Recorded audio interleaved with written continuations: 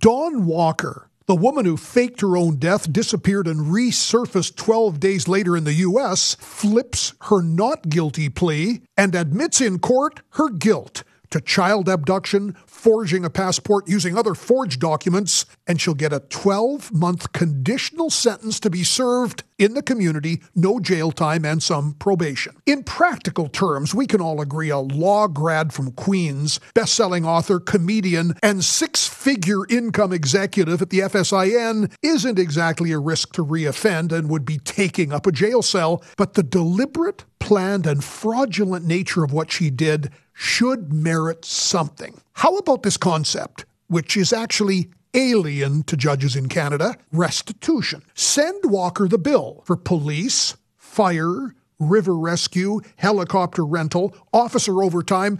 Give her a couple of years to come up with the money for all of this, and it would look a little more like justice. I'm John Gormley.